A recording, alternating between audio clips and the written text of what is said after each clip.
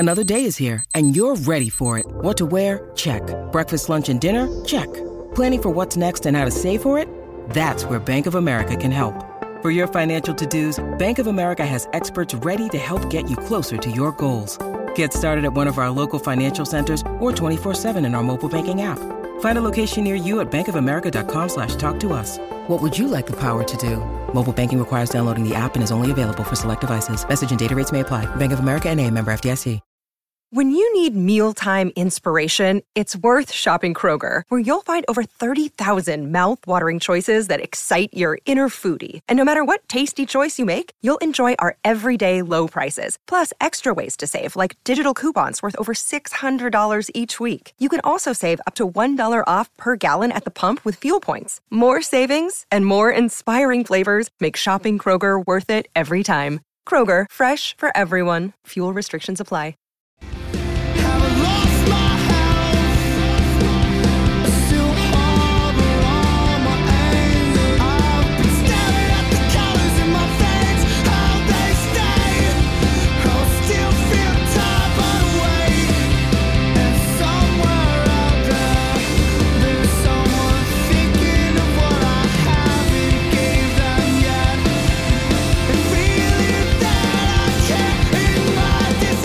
Welcome to the Inside the Boards podcast, the podcast dedicated to helping you learn to think like a question writer so you can study smarter, not harder, and succeed in medical school.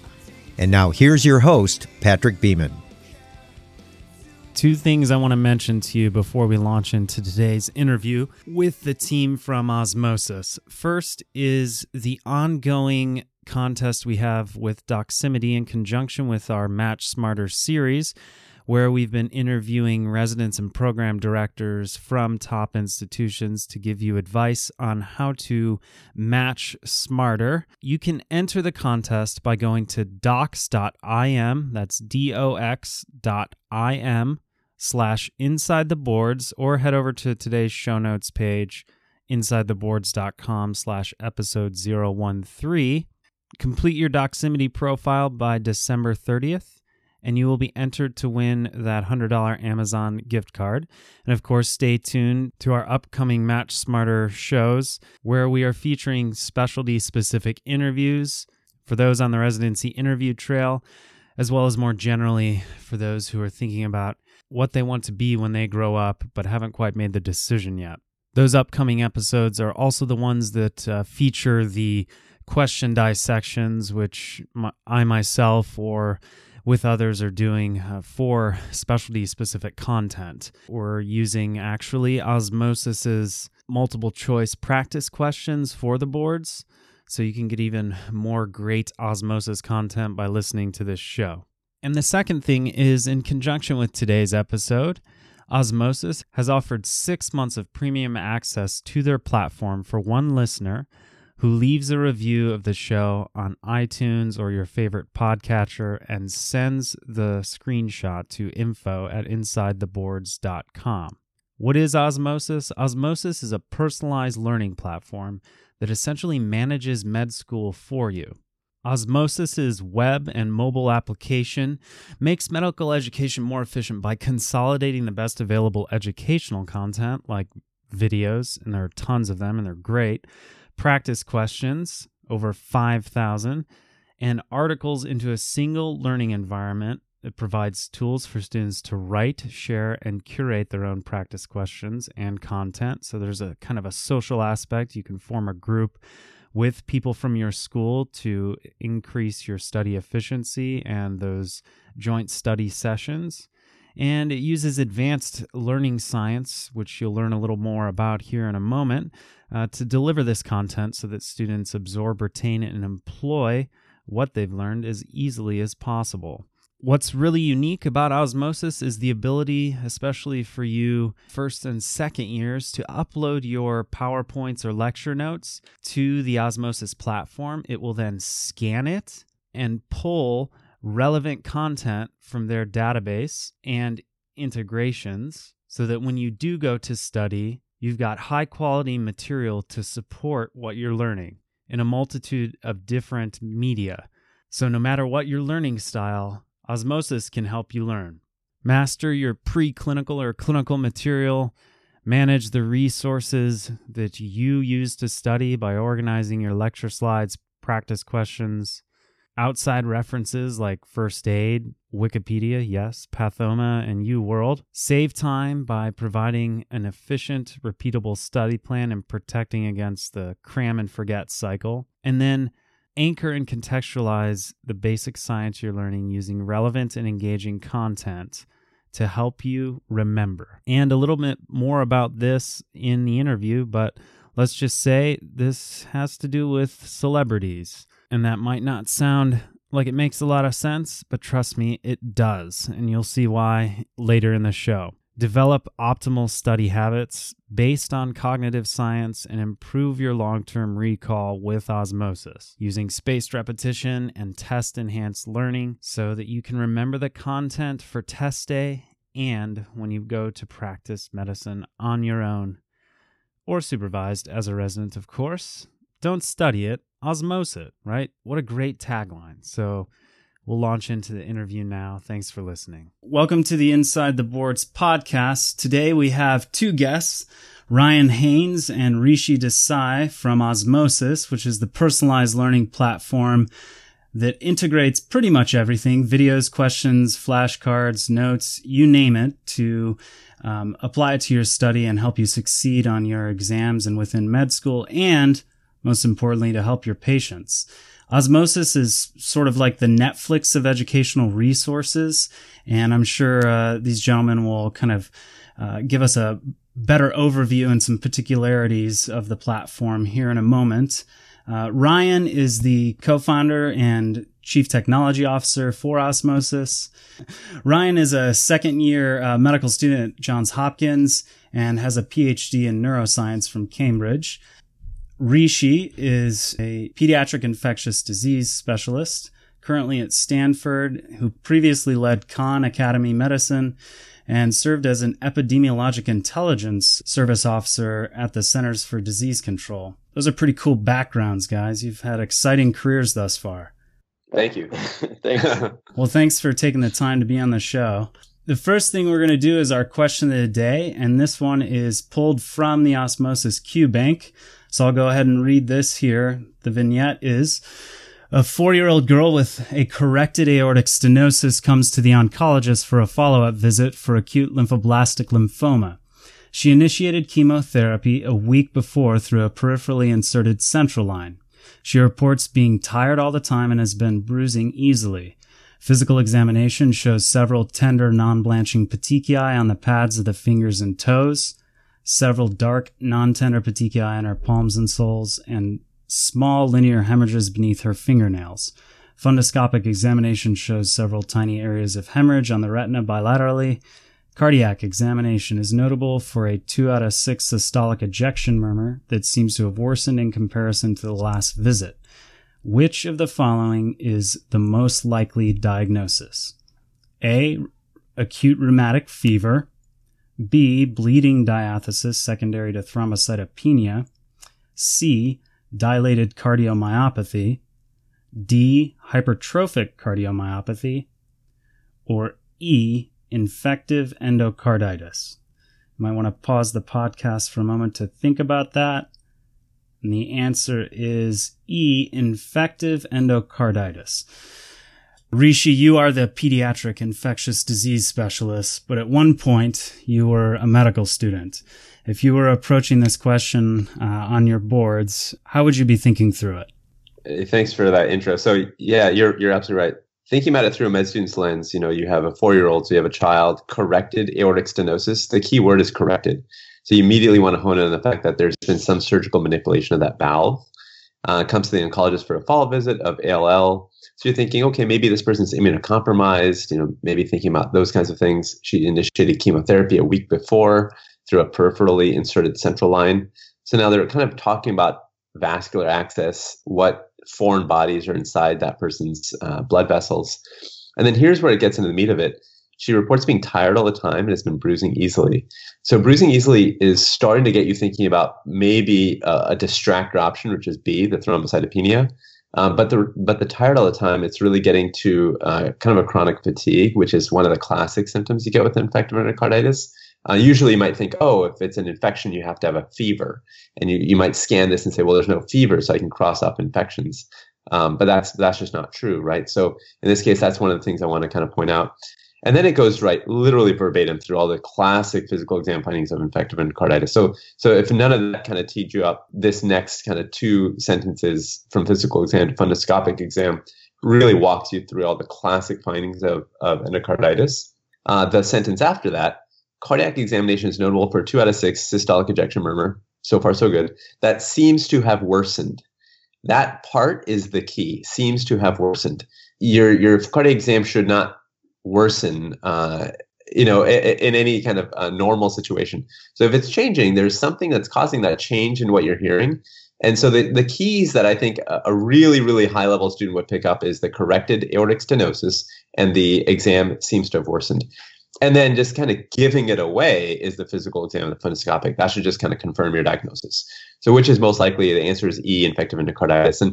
And again, it's usually a pretty indolent infection. It's also a biofilm infection, which a lot of people don't really appreciate, which is why you have to treat it for so long, which doesn't get into kind of this question, but in general, endocarditis, often kind of gets into the biofilm nature of it. It's one of the unique features of endocarditis. So those are the key spots. And then, of course, the explanation walks you through what is exactly an Osler node, what is a Roth spot, a Janeway lesion, because, of course, a STEM is never going to say, oh, Janeway lesions were noted or Osler's nodes were noted. They're going to give the description. So it's just good to kind of know what the descriptions are for those kind of eponyms, and they're laid out in the explanation. Yeah. So, I mean, it's probably important to just kind of review. So Osler nodes are the painful petechiae that occur on the fingertips. The Janeway lesions are the non-tender petechiae that occur on the hands and palms and soles. And Roth spots are pinpoint retinal hemorrhages.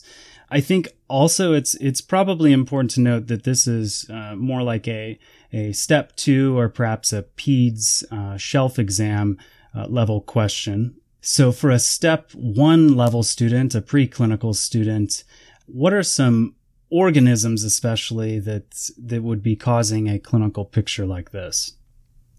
Yeah, that's a great question. So in fact, for step 1, students that might be listening out there, we actually have a great video on endocarditis as well that kind of goes through those organisms. But usually we think of kind of walking through it. The most common ones are Staph aureus and Viridans streptococcus. And there's a really nice kind of way to divide those up in terms of remembering what is what. Virulent Staph aureus is more virulent. It's a bug that's found on the skin. Usually will damage healthy valves, but also can damage damaged valves. Vegetations are large, and the valve is usually destroyed. Viridans streptococcus, in contrast, is usually low virulence. It's a bug that's found in the mouth.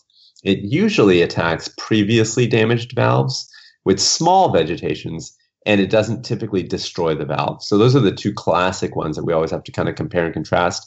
And then if any question gets into, a prosthetic valve or any sort of instrumentation of the valve, Gore-Tex material or something like that, then you got to think about Staph epidermis. So that's classically going to infect any sort of fake material, to put it simply.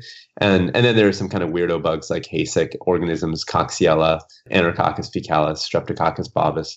There are a number of those kinds of organisms as well. But the 2 biggies are definitely Viridans streptococcus and Staph aureus. Awesome. And then before we move on, just to focus on this learning, since we have your expertise here, why not acute rheumatic fever? That was distractor number 1, choice A.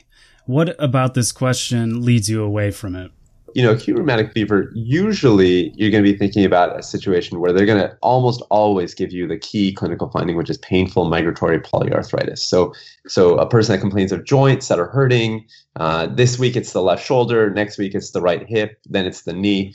That's classically the symptom that most of these vignettes with acute rheumatic fever are going to present with, because that's almost always one of the key findings with acute rheumatic fever. So if you're not getting that sort of story, already you should be thinking, I don't think it's that. Also, they almost always give you some sort of a time lag between when there's this initial kind of sore throat, or sometimes you don't even get that. You get kind of wasn't feeling well a few weeks ago, and then a few weeks later you get, all these symptoms kind of came on. So if you're not getting a time lag and you're not getting these migratory polyarthritis type symptoms, it's unlikely to be acute rheumatic fever. And truth be told, I see a lot of patients with infective endocarditis. I've seen a few patients that come in with rheumatic fever. Usually that's actually less and less common in the US because we give antibiotics for strep throat so commonly. But even in those cases, almost always you get those two features. And then I guess looking at choice B, which was a bleeding diathesis secondary to thrombocytopenia, I guess what would lead me away from choosing B as a distractor if I were stuck in going through a process of elimination would be the fact that the only truly supportive finding or pertinent positive within the vignette that leads one to think something like thrombocytopenia would be the petechia that are mentioned. Aside from that, there isn't any mention of the platelet count, which makes sense. The question would be way too easy if they just included thrombocytopenic platelet levels, as well as the fact that everything else points to a different diagnosis as the, quote, single best answer, which is 90% of board exam questions that you'll see as a medical student. Dilated cardiomyopathy, I guess that can almost be excluded for the fact that it's not really a childhood disease, correct? Yeah, with thrombocytopenia, also in the second sentence or the third sentence says has been bruising easily. The petechia that you mentioned in the hemorrhages. Yeah, I think what they're going for is, I think they're just trying to catch people that are scanning and not reading. And if you're literally scanning the question and you see these kind of keywords like bruising, petechia, hemorrhages, you might think, oh, okay, look, I've got 2 minutes left in this question. I just got to pick something that sounds good. With the cardiomyopathy, I think it's kind of the same thing, where a lot of people that are kind of gaming the test might notice that cardiomyopathy comes up twice. It's option C and D, different types, and might think, oh, they're trying to get me to pick one of these 5 options. 2 are kind of similar sounding. It's got to be one of those 2. And so it's also kind of tempting to go for one of those, but you're right. Nothing about this vignette really speaks to dilated cardiomyopathy, which is usually kind of someone in the 30s and 40s. Hypertrophic, maybe you might think, oh, it's a child, something with the heart. I know that young athletes get hypertrophic cardiomyopathy. It's a stretch, but maybe that could be how they might be catching some people that might go that way. There's really nothing about this that speaks to hypertrophic or dilated. All right, perfect. So, Ryan, you're the neuroscientist and a medical student. So how does osmosis help prevent this sort of test-wise errors, you might call them, that Rishi mentioned, like people who would be, for instance, more likely to pick the choice B, which was a bleeding diathesis secondary to thrombocytopenia, might be just scanning the vignette. How should a student train themselves to avoid making errors of that kind? Does that make sense as a question? Yeah, I mean, the simple answer to that is practice. And I think one of the problems in med school is you're so busy and things are thrown at you so quickly that you forget that you actually need to have the time to practice those higher order integrations, And so that's one of the things that we found when we first built osmosis. I mean, the reason we built osmosis is right out of anatomy. We were 2 months into med school. Shiv asked me a question: what nerve innervates the anterior compartment of the leg? And we had been in biochemistry for maybe 2 weeks, so we were just a little bit away from anatomy, and I couldn't remember. So just now that I've been through 2 years, it's kind of like, well, there's a ton of facts, and of course you're not going to remember every single thing.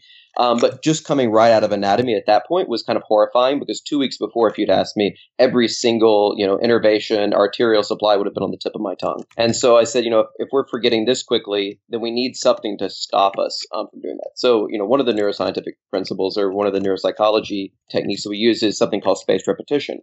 So that's just spacing out individual factoids, like what nerve innervates this compartment, what types of hemorrhages are associated with infective endocarditis. So you space those out over time, so you don't remember the basic facts. And the reason, obviously there's a lot of tools out there that can help you do spaced repetition. The reason we built Osmosis while we were in med school was we wanted to be able to share our spaced repetition decks with people, but we wanted to know who was writing what. So we basically created a system where you could upload and view the PowerPoints, the lecture documents that you're given from your professors, and then people could come in and write questions, and you could see when other people had written flashcards. So you knew, okay, I don't need to cover this. I can use someone else's flashcards because they've written good ones in the past, and I trust that. So you kind of divide up the work. But after a while, we realized one of the cool things is we've created this giant, essentially, database of all the lecture material. Why don't we start applying machine learning algorithms to this and start recommending things like videos and board style questions and other resources like that? And so that's kind of over the last few years how Osmosis has evolved from this kind of crowdsourcing platform that each school can use to create their own bank of spaced repetition cards to something that really leads you through. And so that kind of gets back to your original question. As a student who is kind of overwhelmed, just trying to take it step by step, just making sure to get past that next test, what Osmosis can let you do is not only will it recommend flashcards, but it recommends the board style questions that are related to those flashcards. So once you've mastered a set of flashcards, then you should be in a position to take those longer case-based questions, which honestly a lot of people are afraid to take early on, because I've heard people say things like, I don't want to waste my questions before I'm prepared to study for them. Yeah. Well, Osmosis knows when you're prepared. And so Osmosis can kind of let you flow into that routine. And actually, even though I know all these like basic principles of, like what Rishi was saying, on the board questions, they're going to spell out things rather than just say like, like splinter hemorrhages. They're not going to give you those key words that you memorize from first aid. I remember just in particular, like I had mastered the glycogen storage disorders, and I had gotten through, like Gaucher's disease, all these kinds of things. And I read a question and I knew every single fact that was associated with it. And I read a question, and for some reason, my brain didn't put together that all of the blood counts were low. And so pancytopenia didn't jump out as a word. If it had, I would have been like, oh, pancytopenia, that fits. But I couldn't distinguish from the other related diseases. And so that was one of those realization moments of, we always knew that. But when I saw it and did it myself, I was like, wow, this really helps to as soon as you're done with those flashcards, to answer the board style questions, to challenge yourself to take that next step. I think that's really interesting. So you have essentially, you said machine learning analyze people's study patterns and essentially their knowledge. So you guys have been called the Netflix of medical learning, essentially. But you're not saying you're also like the Skynet of medical learning, are you? Hopefully not the Skynet. Fair enough. Let's talk a little bit about where you guys trained and how did you approach board study, and what's your educational background? Yeah, I went to UCSF for medical school, and I was there. I started in 2000 and I finished in 2004. And in those 4 years, it's so embarrassing to even say this because I guess it makes me feel old. But, we had very different tools then, right? So we used, but actually one tool was the same. We actually still use first aid. Tao Li, who still runs first aid, was a graduate of UCSF, and he had come out of UCSF just a few years previous to that. So I'm not even sure how popular it was nationally at the time, but at UCSF, that was kind of a mainstay for people. And we all used it, and it was great. It was a fantastic tool. It was definitely one of the things that I used. The other was Kaplan QBank. And at that time, Kaplan QBank was the bank. It was kind of the equivalent of what you might call UWorld today, right? And if you asked anyone, can you ever imagine Kaplan QBank not being the mainstay? You'd be laughed at, right? Because that's all that we knew. And here we are, 15 years later, and probably a minority of people use that as opposed to UWorld. So that's what I used. And I basically just did lots and lots of questions. I really struggled with one area in particular. In fact, when I was a med student, I failed my renal exam, my renal pathophys exam. And, it's like, it's devastating for someone with a very fragile ego to fail. And so, like all medical students, essentially, to a certain degree. I mean, it sucks and it's embarrassing. You don't want to tell your friends that you failed it. And we're on a pass, no pass system. So it actually mattered very little. But even then I was really devastated. And so, mentally it was kind of like, oh my gosh, what am I doing here, et cetera. But the reason I mention that is that then, fast forward by 1 year after I failed that exam, 1 year later, I was studying for the boards. And that became kind of a motivator for me because I vowed that I would do better on renal than on any other subject. That was backed up by nothing. That was just kind of an empty promise I made to myself. But I made that promise. And so I studied really hard. I cared a lot about renal and I wanted to understand it to a really deep level. And I wanted to not just memorize first aid. I wanted to understand renal so that I could explain it to people and maybe even teach people renal. And that's really what motivated me to do well in renal. And then kind of carry that forward. I tried to apply those same kind of principles to other subject areas as well. But that's basically how I studied. I just really tried to understand things to a deep level. I prepared for 3 solid weeks right before the test, where I did nothing but kind of live, breathe, USMLE, like a lot of people do. And in the months prior to that, I did a little bit of studying, but not a whole heck of a lot. And that is probably the one thing I wish I had done differently. And I wish I had actually studied more than just 3 weeks of cramming, but that's what I did. And I mean, that's a good segue into really what your platform is trying to do. I saw on your website, one of the taglines was a don't learn it, osmose it. And essentially, I think you're trying to capture the idea that cramming is not an effective method of long-term learning. And can you speak to that at all, Ryan? Sure. So yeah, that's pretty close to the tagline. It's don't study it, osmose it. And so the idea is that learning is kind of a phenomenon that's separate from what you would traditionally think of in the terms of the studying environment. I sit down in the library, I reread a textbook, I highlight, and you're studying when you're doing that. The question is, are you learning? And so that's something that often students miss. Back when I was doing my PhD, I was very interested in decision making and learning and memory, all these kinds of things around cognitive science. So when I got to medical school, I did have a slightly different take on it. So I saw a lot of my friends who were coming straight from college try to apply what they did in college to try to learn, which again was a lot of highlighting and things like that. And while something like highlighting tends to be still, a lot of papers have been published that have shown it's the most popular study technique, it's actually one of the least efficient. Part of the problem is when your brain sees something and it recognizes, it reassures you and tells you, oh yeah, I know that. And on a simple test, or on a multiple choice test, you can often get by just recognition. But on a test that's asking something a little bit more, like the boards, where you're having to integrate something, take it 2 steps rather than just that one recall step, then it becomes much more difficult. So that's kind of the difference between actual recall and recognition.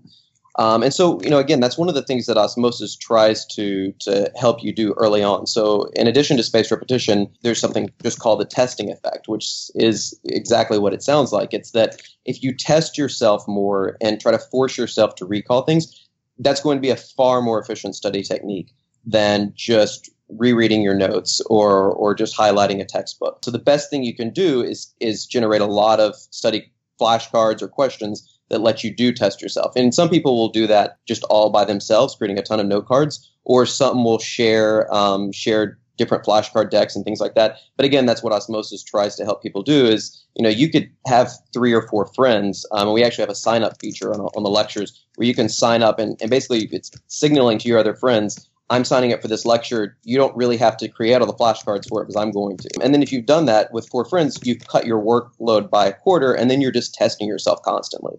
And honestly, the night before the test, when I used to do this in med school with osmosis, I would literally, there's this, it's actually our logo is our scoreboard. So the outer circle is, you want to get it as green as possible. That means that you've gotten everything correct. So I would get to the end of a string of like 400 questions that, I'd probably written, 50 or 70.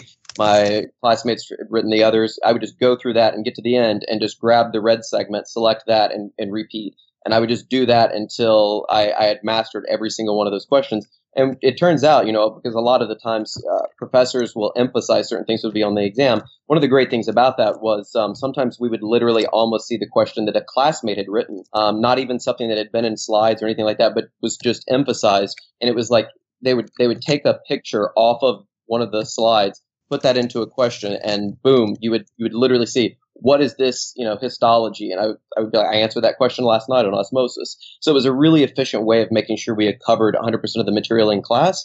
But again, once we got, a little bit removed from that and we weren't as focused on passing our class exams and started thinking about boards, that's when we integrated the extra layer in of recommending board style resources and things like that to help not just, pass your class exams, but to think about the deeper concepts around medicine and really learn medical pathophysiology. Walk me through this. Let's say I just started first year of medical school. It's the 2nd of October, so maybe I'm a couple months in, and I'm just now hearing about osmosis. What do I do to start using it to help me learn and help me remember and help me do well in classes on the boards? Yeah, I mean, I'd say the best advice is there's a lot of resources and a lot of material on osmosis. And I think one of the challenges that some people run into is that they get overwhelmed because they try to use it all. And I would say pick the one or two things that fit already with your study schedule and just do those. I mean, so for example, because you can upload lecture documents, if you're used to just highlighting and annotating the documents, you can do that on Osmosis. You can do that in the mobile app. So just start with that. And then one of the things that on the web platform you can do is when you're highlighting things, Osmosis annotates the margins for you. So if infective endocarditis shows up, that's automatically tagged and in the margin. And if you click on infective endocarditis, it'll pop up with our video on endocarditis and a summary and tell you where to find it in first aid, all that kind of stuff. So start with what you already know. If you create a lot of flashcards, you can create flashcards right next to the lecture slides.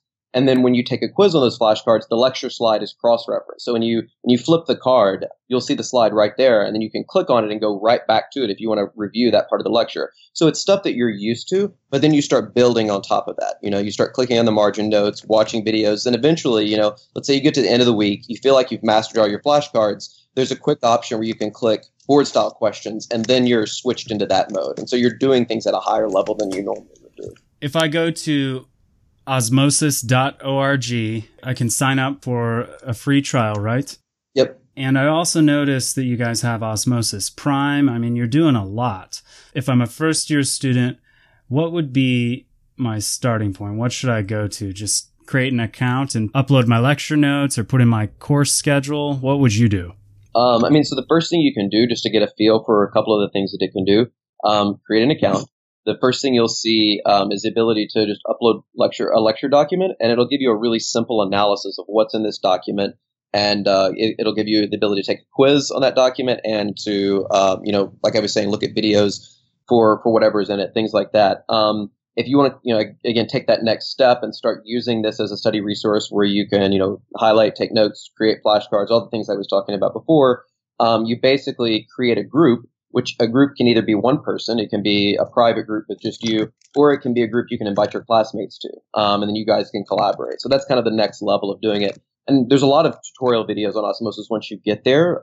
So definitely take a look at a couple of those things just to get a feel for it. But like I said, it's got a lot of things that are available. So the first time you see it, it can be a little bit overwhelming. But after you get the hang of it, it's completely intuitive. And also, I will add this, where there's a question mark chat in the bottom right corner. We're always talking to people, telling them, ways they can study better, ways they can use Osmosis more effectively. So if at any point you have a question about, am I getting the most out of this? Am I using Osmosis the right way? Just chat with us, and it'll be one of us, Rishi or me or one of the other people on the team that will talk to you. Oh, really? So when I signed in, I saw Rishi, your name pop up in the lower right-hand corner. So that's really you. That's really me. And if you want to test it, you can go ahead and say hello. All right, I will. Oh, wow. So quick. That's awesome. That's really a great service. So let's talk about the integrations. So I was just going through your platform and I was like, well, I want to learn something about Lyme disease.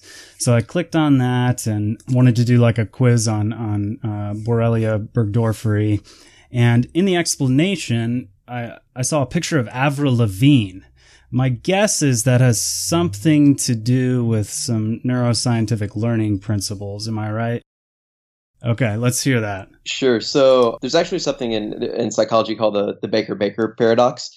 And I'll just kind of briefly say what that is. A few years ago, they did an experiment where they took two groups of people. And one group, they showed a picture of a man and they said, this man's name is Mr. Baker. They told a story about him. And then they showed another group, the same picture, and said, this person is a baker, and told a story about him. 2 weeks later, they tested both groups and they asked a series of questions. One of those was, what was the man's name for the first group? And then the other group was, what does this man do? Most people couldn't remember his name. Almost everyone remembered what he did. And so the question is, it's the same word, it's baker. Why did one group remember it more effectively? And so one of the hypotheses is that when you form more memory anchors around a particular concept, you're more likely to remember it. So when you hear someone is a baker, you're thinking of, maybe the smell of your favorite baked good or the bakery you walk by on your way to work. All of these associations that help you strengthen that memory. So the idea with a lot of our celebrity questions, and I would say it's probably about 10% or so, you'll see a question that comes up that's talking about, okay, an athlete presents with joint arthralgias and dry mouth and dry eyes and things like that. And it turns out that the patient is actually Venus Williams, who has Sjogren's syndrome, right? So now you're not just associating, this case of arthralgias and dry mouth, all these different things, but it's like, oh, how does that actually affect her during the game? And there's actually some interviews that she's given where she talks about, for years, doctors didn't integrate it all into one autoimmune syndrome. They saw it as different things. They thought she had tennis elbow, and they thought other things were going on. So it's just one of those interesting things. And now, I can basically remember Sjogren's syndrome and things like that based on those types of vignettes. And so we have quite a few that are like that. How up to date are those? You don't happen to have any with the current presidential candidates, do you? Just curious. There's a video that I can show you. We will put that up on the show notes page when this goes live. So memory anchors. All right. So that's one integration, I guess. You've got some celebrity questions to help really solidify knowledge. And on that same question, I clicked on Lyme disease, and the page showed me the Picmonic. And Picmonic, they're friends of ours. Deal Yang has been on the program here, and so you have the ability to be integrated with Picmonic as well. The listeners might know is a great visual, audiovisual learning mnemonic system.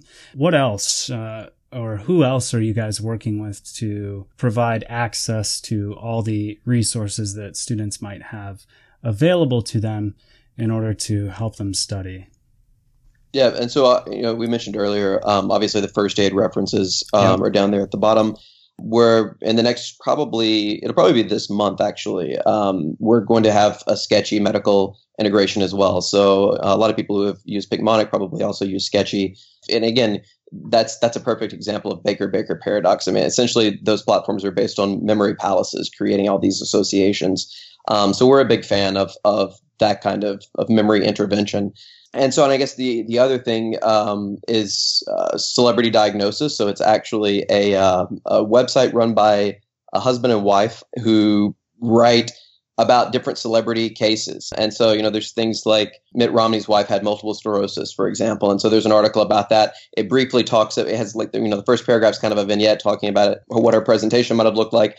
The rest talks about multiple sclerosis. So there are lots of different things that kind of help you make different associations. A lot of times the article is really helpful to make a demographic association, because the things that you have to learn, like, oh, this is more prevalent in women between ages 40 and 60, and this is more prevalent in men, and things like that. And one of the great things is when the first thing that pops into your head when you're thinking about someone who had this is a celebrity, you have all the demographic associations right there automatically for you. Yeah, that's awesome. And I guess it can double for helping you keep up on your celebrity news too when you're so busy in medical school to get on your social media feeds. Right. So when you talk to your normal friends, you don't seem completely out of the loop. Yeah, exactly. Who are not in med school. It's kind of funny. I mean, one of the things that I hear from my friends who are physicians is that, like, once you see a case, you'll remember it for life. Like I don't have to sit here and try to memorize endocarditis, right? Like I can remember like that girl that I saw, who had it, and I remember talking to her parents about it.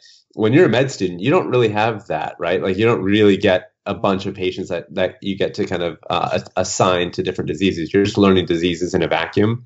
So by doing the celebrity diagnoses and the clinical videos that we have on the site, the patient diagnosis where the patient actually tells their story, you're basically doing the same thing, right? Like you're attaching a real life human being to a disease. And by doing that, it's a very powerful association because it's not just tapping into the cognitive aspects of it, but the very emotive aspects of it, the emotional aspects of it.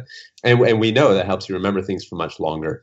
So there's a very logical reason for doing it. And this is a very healthy way of doing it because you already know kind of the story of Venus Williams or the story of, of athletes or film stars. So just adding one more piece of knowledge onto that existing paradigm is fairly easy to do. Yeah, I think it's interesting too, Ryan, you mentioned memory palaces. That concept, so far as I know, goes back all the way to the medievals. And I know Thomas Aquinas himself used the concept of a memory palace to help memorize vast swaths of text because books weren't too popular back then.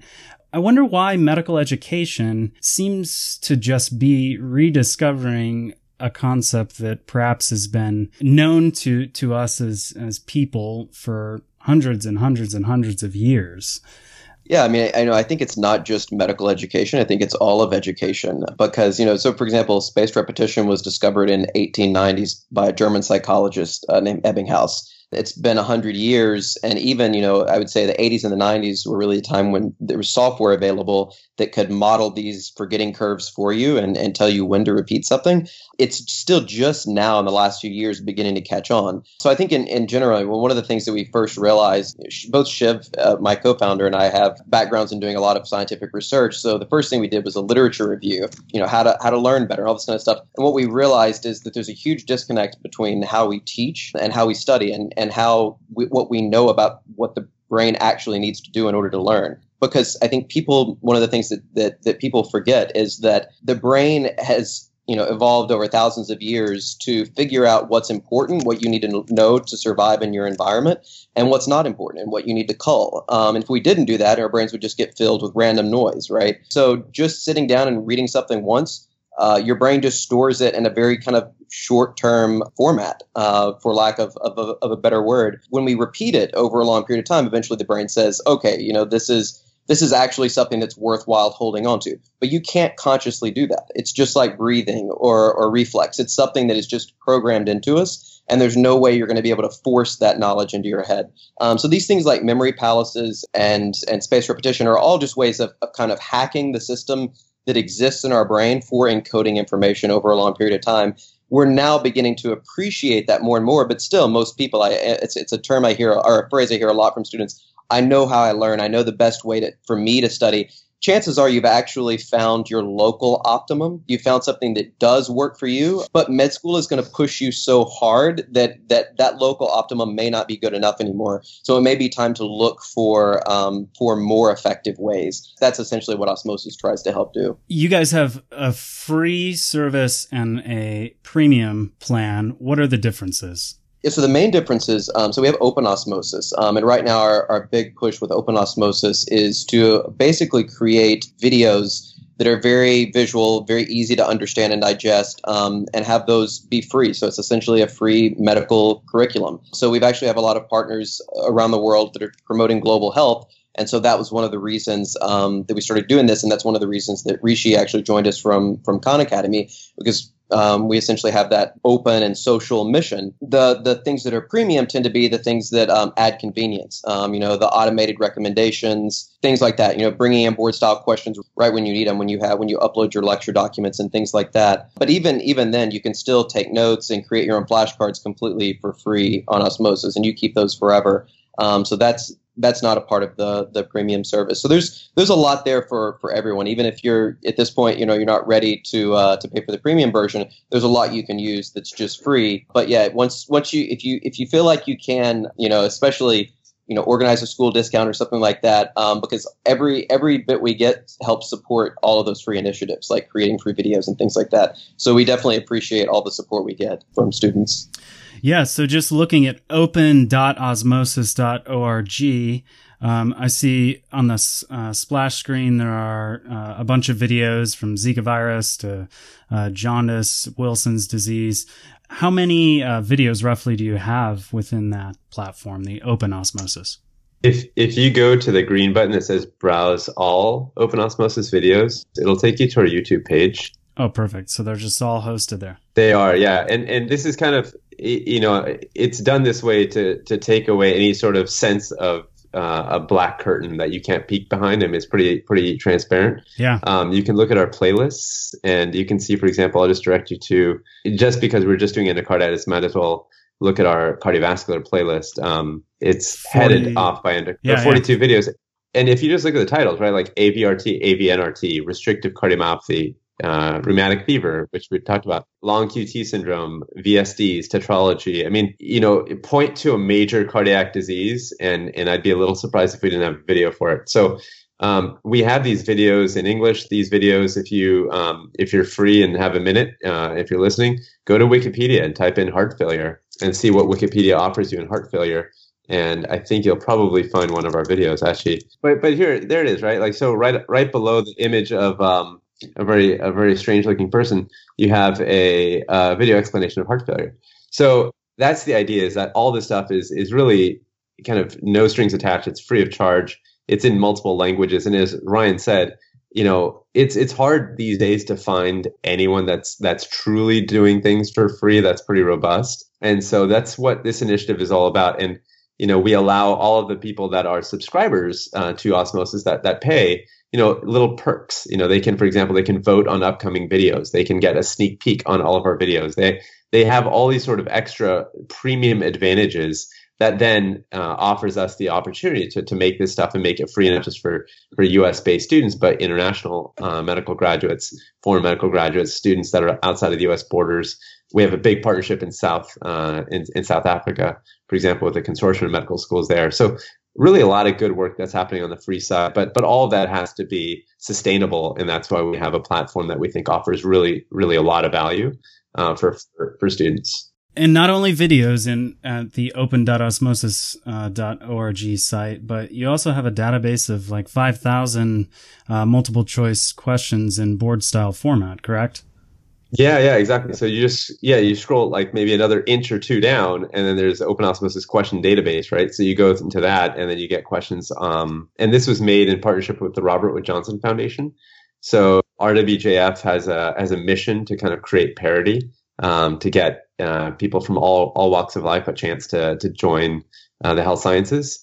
And so one of their efforts was to sponsor us in doing this. We actually partnered with over 100 question writers and editors and reviewers to do this, many of them faculty, residents, fellows, and students, to create questions that are basically at a level of USMLE. And now we're kind of going through them and again, kind of doing another pass through these questions to make sure that they're tip top. So, these questions have images, x-rays, derm images, all sorts of stuff that you will see on the boards. And the big kicker is that they're free. And again, there's no kind of strings attached. It's as you can see, it's right here. You don't have to do anything to access them. Yeah, and I will say, just as somebody who's written questions for like 3 question banks in the past, these are like high quality. So I think students should definitely support this initiative, because there's a lot of like really high yield material here that you can just open up on your phone's browser, and maybe you're watching your attending write a note for some god awful period of time. You can turn that into something productive for free. All right. So if I'm a medical student, I'm like, I've got $300 budgeted. I want to buy 1 year of some board review educational platform. Why should I get Osmosis over anything else that's offered? Yeah, so I mean, to begin with, make sure to contact us to ask about a discount or do a school bulk discount, because we do that quite often. We do webinars so that people understand really how to use the platform. So it's best to kind of reach out to us and talk to us when you're interested in Osmosis. The main reason for me is that it integrates everything into one place, and it just makes it super convenient. Even if you're just using it as an annotation, flashcard, or highlighting tool, just having everything one mouse click away is pretty powerful. It definitely speeds you up. But then once you start getting into the features even more and start answering board style questions, start getting videos kind of at the right time, that's when you really start to see just how this goes above and beyond a lot of the other things that are out there right now. Again, thanks so much for your time. I don't want to take too much more of it, but I think every listener should go to osmosis.org and check out everything you guys do have to offer. And thank you for one listener. This episode's contest, you guys have offered 6 months of a premium subscription to your platform. So I will put details of that on the show's webpage. If you see Osmosis and you think it's really cool and you want to be involved in some of the stuff we're doing, definitely reach out to us because we constantly work with students, and it's been really amazing actually the number of people we've been able to work with, students and physicians too, and residents, just across the board. So just drop us a line, hi@osmosis.org. Well, thanks guys. Thanks. Good talking to you. Bye, Patrick. This episode's music is brought to you by Hopeless Records. That's hopelessrecords.com. The tune is Parachute off the Dangerous Summers album Warpaint. The Dangerous Summer completed their run as a band in 2013, but you should look up AJ Perdomo. That's at AJ Perdomo, Perdomo, on Twitter. He's an incredibly incisive lyricist, an active tweeter, and still involved in making music. Well worth listening to all of the Dangerous Summer's past albums, as well as some of the work that AJ has done on the side. So thanks, Hopeless Records, for giving us permission to use this song. Inside the Boards is in no way affiliated with the United States Medical Licensing Examination, Comprehensive Osteopathic Medical License Examination, National Board of Medical Examiners, the National Council of State Boards of Nursing, National Board of Osteopathic Medical Examiners, or any other licensing or examination body. All exam names and other trademarks are the property of the respective trademark owners. Content discussed during the program is the property of Inside the Boards or the attributed trademark owner and may not be reproduced without permission from the appropriate entity. Inside the Boards fully adheres to the respective policies on irregular behavior outlined by the aforementioned credentialing bodies.